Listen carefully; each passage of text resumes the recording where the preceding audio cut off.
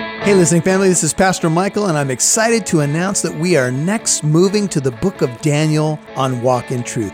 What an exciting book and what a timely book. I dare you to be a Daniel.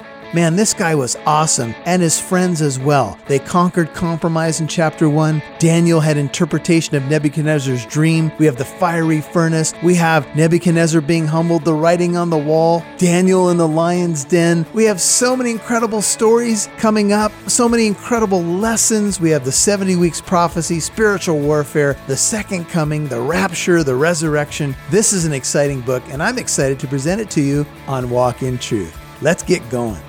Welcome to Walk in Truth with Michael Lance. Walk in Truth is a ministry of Living Truth Christian Fellowship. It's our goal to build up believers and to reach out with God's truth to all people. And now, here's Pastor Michael. Daniel is a captive in Babylon, and yet he has decided to take a stand. Here we are in America, and we can barely take a stand with our neighbor or our best friend or our family member. What if they came to America and said, you're kicked out of your country and you ended up on the streets of, let's say, Mexico, and let's just say somehow you ended up in a palace with the president. Would you stand for your faith then? You know, the seeds of this belief, if you will, started, I think, just by seeing Daniel's name. Daniel's book is twofold in terms of just the big picture. It is extremely practical and prophetic. If you're a note taker, you might want to write that down, 2 P's. It's practical and prophetic. The first part of the book is very practical, although there is overlays on both ends. So we get into, for example, chapter 6, and we're going to see Daniel refusing the edict of the king, and he ends up in a lion's den, hence the picture of the lion behind me. We're going to look at Shadrach, Meshach, and Abednego. We'll learn their Hebrew names in a moment. And they're going to take their stand and not bow before the colossal statue of Nebuchadnezzar. There's going to be practical ways that we can see how to take our stand in a culture filled with compromise. And then there's going to be prophetic things in the book as well. Many, many prophecies in the book of Daniel, so much so that many skeptical scholars have tried to redate the book of Daniel to the Maccabean period. So you're talking about the intertestamental period from Malachi to Matthew. You had 400 years of silence there. And so we're moving about, from 200 to 150 BC, somewhere in there in the Maccabean period. And they want to redate the book of Daniel to the Maccabean period because there are so many meticulous prophecies. In Daniel 11 alone, there's like 100 specific prophecies that were fulfilled in Daniel's lifetime or immediately thereafter. Daniel chapter 11, I should say, in the next couple hundred years after Daniel's life. They want to redate it to that time, but I will tell you this, on solid scholarship, you can date the book of Daniel between 530 and 535 BC. Daniel's the author. His name means God is my judge. And he writes between 530 and 535 BC. If you're wondering who are some of Daniel's contemporaries, who lived during the time of Daniel, people like Ezekiel, Habakkuk, Jeremiah, Zephaniah, to name a few. And so in Daniel's world, he had some contemporary prophets. He had some companions or even family members that were taken captive with him. And so it was easier, I think, for him to take a stand. There's an interesting way to confirm the earlier date of the book of Daniel by looking at an ancient story. It's recorded by Josephus. He records an incident during the time of Alexander the Great, which supports the early authorship of Daniel. When Alexander's invasion reached the Near East, Judua, the high priest, went out to meet him and showed him a copy of the book of Daniel, in which Alexander the Great was clearly mentioned. As we'll see, Greece comes up in this book several times.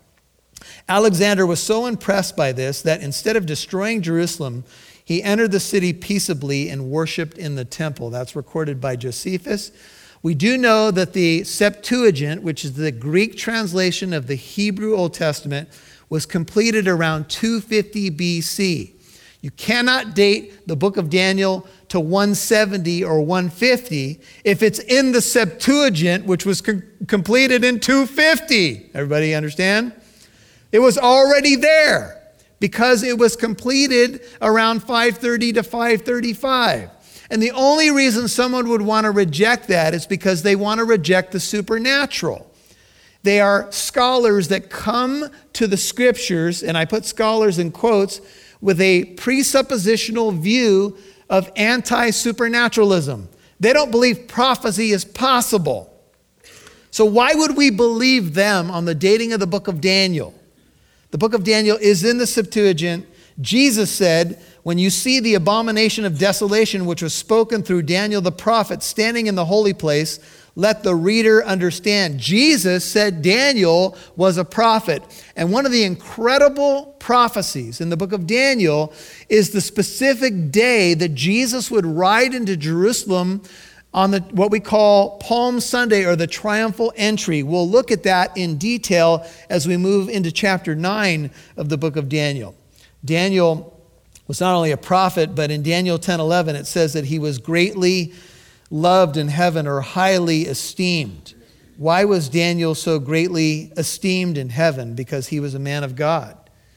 And heaven had a wonderful view of Daniel because Daniel was a faithful man, and he was faithful to his calling in his lifetime. That's all you can do, by the way, is be faithful to your calling in your lifetime. You got a certain amount of time to live on this planet. And then Daniel's name, God is my judge. We're going to stand before the Lord. And we all know that we're going to get in by grace, and we're hoping and praying that we hear, well done, good and faithful servant. Amen?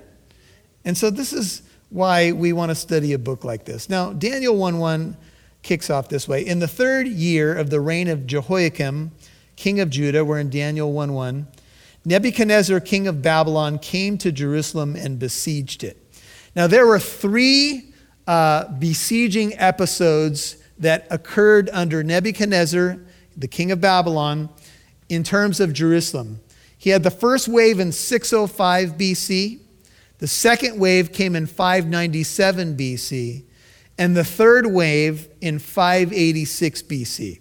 So if you're interested, and this is something that I think is helpful for all students of Scripture, is that you're going to learn some history as you go along. And this is, a lot of the stuff is affirmed by secular history outside the Bible. The first wave, 605 BC, that's when many believed that Daniel and his friends were taken captive in the first wave. The second wave came in 597 BC, and that's when some priests were taken and some of the royal family. There are many who believe that's when Ezekiel was taken into captivity in Babylon. And then finally in 586 BC, a major milestone date for all students of Scripture, because in 586 BC is when Nebuchadnezzar destroyed Jerusalem to the ground. He razed it or leveled it. In 722 BC, the northern kingdom was destroyed by the Assyrians. And about 150 years later, the southern kingdom was destroyed by Babylon. Assyria destroyed the north, major date 722 BC. And Nebuchadnezzar, the Babylonian king, destroyed the south in 586 BC. Those are 2 major dates to remember, but remember also that it came in waves, and certain captives were taken in each wave. Exiles were taken, and we have a marker, a historical marker. You're going to find this in many of the books of the Bible. You find it's the 3rd year of a certain king's reign. He's the king of Judah. He's in the south. This is about 605 BC. Nebuchadnezzar, king of Babylon, comes to Jerusalem to besiege it. Jerusalem just seemed to be one of those cities that when someone was mad, be it a king of Egypt or a king of Syria, they were kind of in that in-between place. If you get a chance to tour Israel, sometimes the guide will tell you that Jerusalem often suffered just because it was in between Egypt and Syria and other nations to the north. And sometimes nations would fight each other, and kings would come back upset because they lost, and they would take it out on Jerusalem. And this is just kind of the history of that city. War after war, destruction after destruction, pummeled. And in 586 BC, it was leveled to the ground. And so this is a little bit of the history of the backdrop of the book. Daniel and his friends, though, had an advantage, and here's one of the advantages before all of this occurred. There was a good king that lived, and his name was Josiah. And he made a lot of reforms in Israel. He smashed the idols down, and he reopened the temple, and the book of the law was read, and he realized that Israel was at a bad place as a nation. And so under Josiah's positive reforms, Daniel and his friends probably got anchored in Scripture.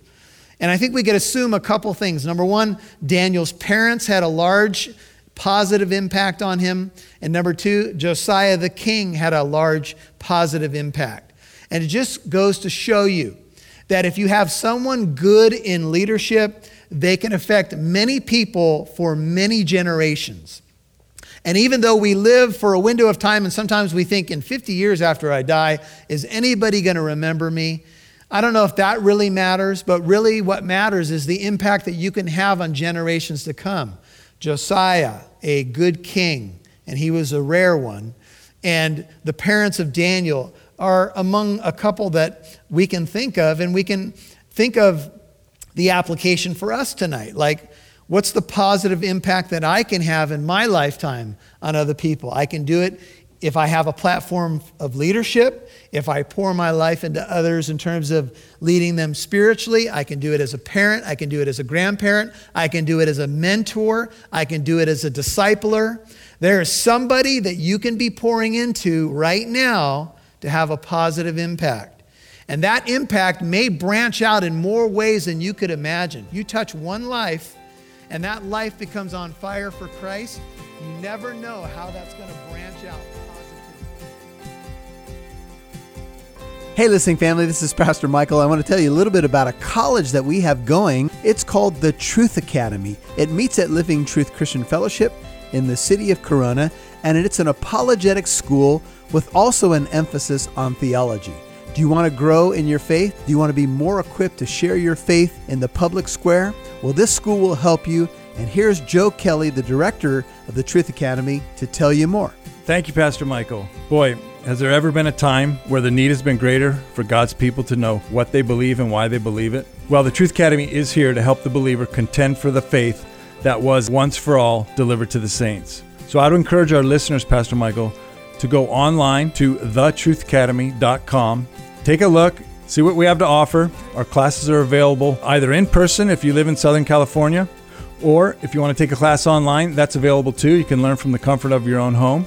Once again, that's thetruthacademy.com. We look forward to having you as a student in the near future. Thanks, Joe. That's exciting news. Thetruthacademy.com to give reasons for faith, reasons for hope in our culture. Man, it's so desperately needed. Check it out today, thetruthacademy.com. Really, what matters is the impact that you can have on generations to come. Josiah, a good king, and he was a rare one. And the parents of Daniel are among a couple that we can think of, and we can think of the application for us tonight. Like, what's the positive impact that I can have in my lifetime on other people? I can do it if I have a platform of leadership, if I pour my life into others in terms of leading them spiritually. I can do it as a parent. I can do it as a grandparent. I can do it as a mentor. I can do it as a discipler. There is somebody that you can be pouring into right now to have a positive impact. And that impact may branch out in more ways than you could imagine. You touch one life, and that life becomes on fire for Christ. You never know how that's going to branch out positively. And so don't underestimate the power of a life that's been sanctified to God. Don't underestimate your ability to have a positive impact on people. Now you'll notice that under the sovereignty of God in verse 2, it says the Lord gave. One of the big themes of the book of Daniel, we could talk about courage, we can talk about faith, we can talk about being resolute, but the biggest theme of the book of Daniel is the sovereignty of God. No matter where you are, no matter what's happened in your life tonight, No matter how bad things have gotten, God is sovereign.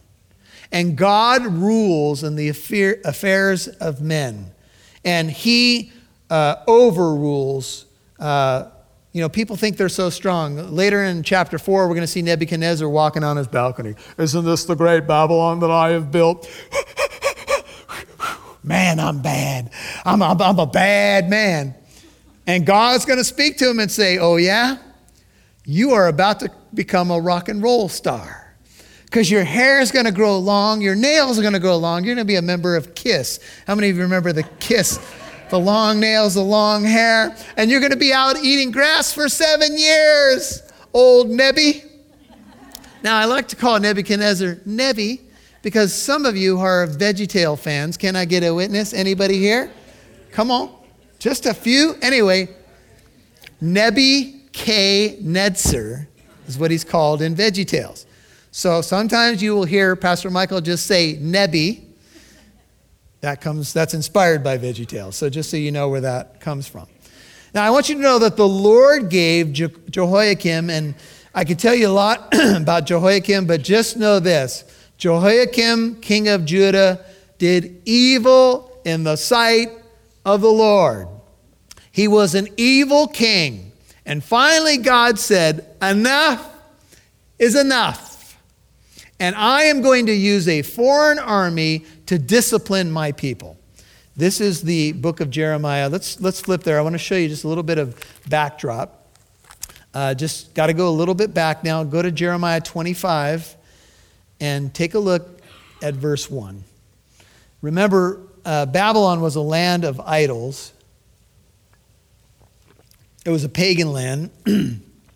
And Israel and Judah had been warned over and over again. This is Jeremiah 25. This is the role of a prophet to warn the nation. And here's what it says. The word that came to Jeremiah concerning all the people of Judah in the 4th year of Jehoiakim. Now, we just read about the 3rd year of Jehoiakim, so we know this is a little bit before that, about a year before that, the son of Josiah, king of Judah. Now, Josiah was the good king, but Jehoiakim wasn't. That was the 1st year of Nebuchadnezzar, king of Babylon, which Jeremiah the prophet spoke to all the people of Judah, to all the inhabitants of Jerusalem, saying, from the 13th year of Josiah the son of Ammon, king of Judah, even to this day, these 23 years, the word of the Lord has come to me. And I have spoken to you again and again, but you have not listened. And the Lord has sent you all his servants, the prophets, again and again. But you have not listened nor inclined your ear to hear, saying, turn now everyone from his evil way, from the evil of your deeds, and dwell on the land which the Lord God has given to you and your forefathers forever and ever. And do not go after what? Other gods, to serve them and to worship them. This is the ongoing problem for Israel, idolatry. And do not provoke me to anger with the work of your hands, and I will do you no harm. Yet you have not listened to me, declares the Lord, as he speaks through Jeremiah, in order that you might provoke me to anger with the work of your hands to your own harm. Therefore, thus says the Lord of hosts, because you have not obeyed my words, behold, I will send and take all the families of the north, declares the Lord. I will send to Nebuchadnezzar, king of Babylon, my servant. He'll become God's servant in the sense that he's carrying out God's discipline, and will bring them against this land and against its inhabitants and against all the nations round about. And I will utterly destroy them, make them a horror and a hissing and an everlasting desolation. Moreover, I will take from them the voice of joy and the voice of gladness, the voice of the bridegroom and the voice of the bride, the sound of millstones and the light of the lamp. And this whole land shall be a desolation and a horror. And these nations shall serve the king of Babylon how long? 70 years. And that was because they didn't let the land rest. Then it will be, when 70 years are completed, I will punish the king of Babylon and that nation, declares the Lord. For their iniquity in the land of the Chaldeans, I will make it an everlasting desolation. I will bring upon that land all my words which I've pronounced against it, all that is written in this book which Jeremiah has prophesied against all the nations. For many nations and great kings shall make slaves of them, even them. And I will recompense them according to their deeds and according to the work of their hands. For thus the Lord, the God of Israel, says to me, take this cup of wine, of the wine of wrath from my hand, and cause all the nations to whom I send you to drink it. Now I could say much more in terms of what Jeremiah says, but some of you have read the book of Lamentations, and that is credited to Jeremiah.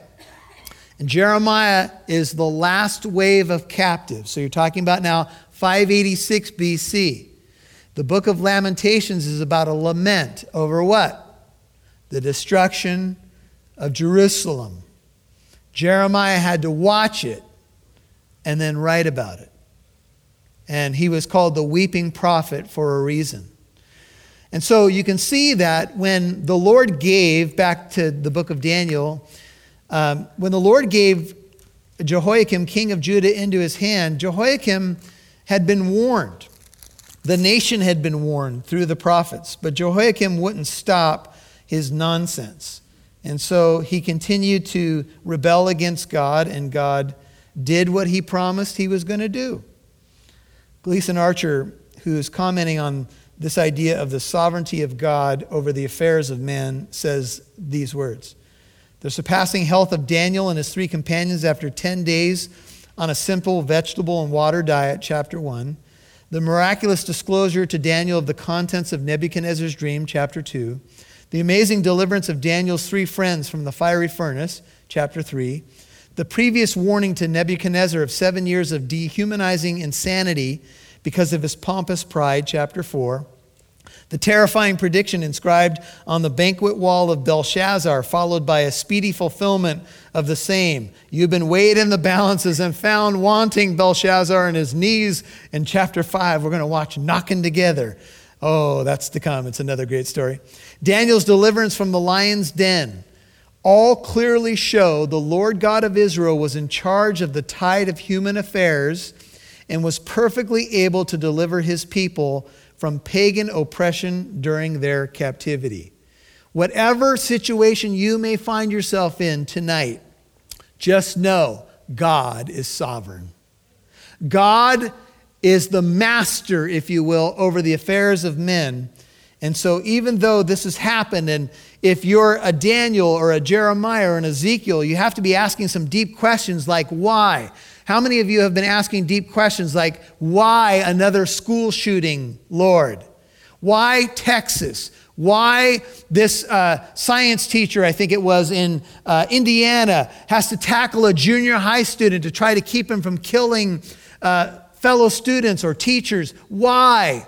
How many before these last 2 have we had? How many of us are asking the why questions like, where are you, God? What is going on? Could Daniel have asked those questions? You know, as he was taken captive, it's quite possible that Daniel had something put into his nose and was pulled into a line of people walking into captivity for 500 miles from Jerusalem to Babylon. 500 miles. You think you got fed along the way? You think you were treated with respect? I think not. And to Babylon they went. And if you're Daniel, you're thinking, man, I grew up in a church-going family. I was growing up in the ways of Torah. I was a young man who decided I wanted to follow God and serve God, and I'm in some line of slaves headed to Babylon? What? You think he had some legitimate why questions? I think so. And yet you're going to watch Daniel take his stand in a polluted land because I think he understood the sovereignty of God. The Lord gave Jehoiakim, king of Judah, into his hand, along with some of the vessels of the house of God, Daniel 1:2. And he brought them to the land of Shinar, another name for Babylon, to the house of his God. And he brought the vessels into the treasury of his God. In the final wave in 586 BC, when they destroyed the temple, they took some of the holy vessels consecrated for the house of God into the temple of their God. Ancient armies would battle under the ensigns of their gods. That's another way to say under the banners of their gods. And their banners, which were like glorified flags, would typically depict an image of their deity or deities, plural. So they would have a flag and they would be marching out. The people of Israel, what was their ensign? What did they fight behind? The Ark of God.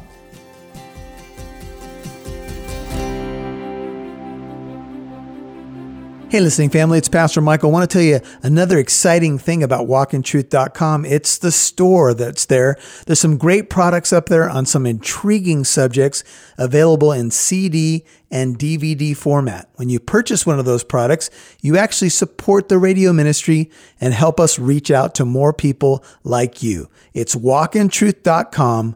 Click on the store, check it out, get a product, and you'll be partnering with us in the gospel ministry. We appreciate you. We love you. God bless you. And we'll talk to you soon. Thanks for listening to Walk in Truth. Pastor Michael would love to hear from you. You can write him when you visit walkintruth.com.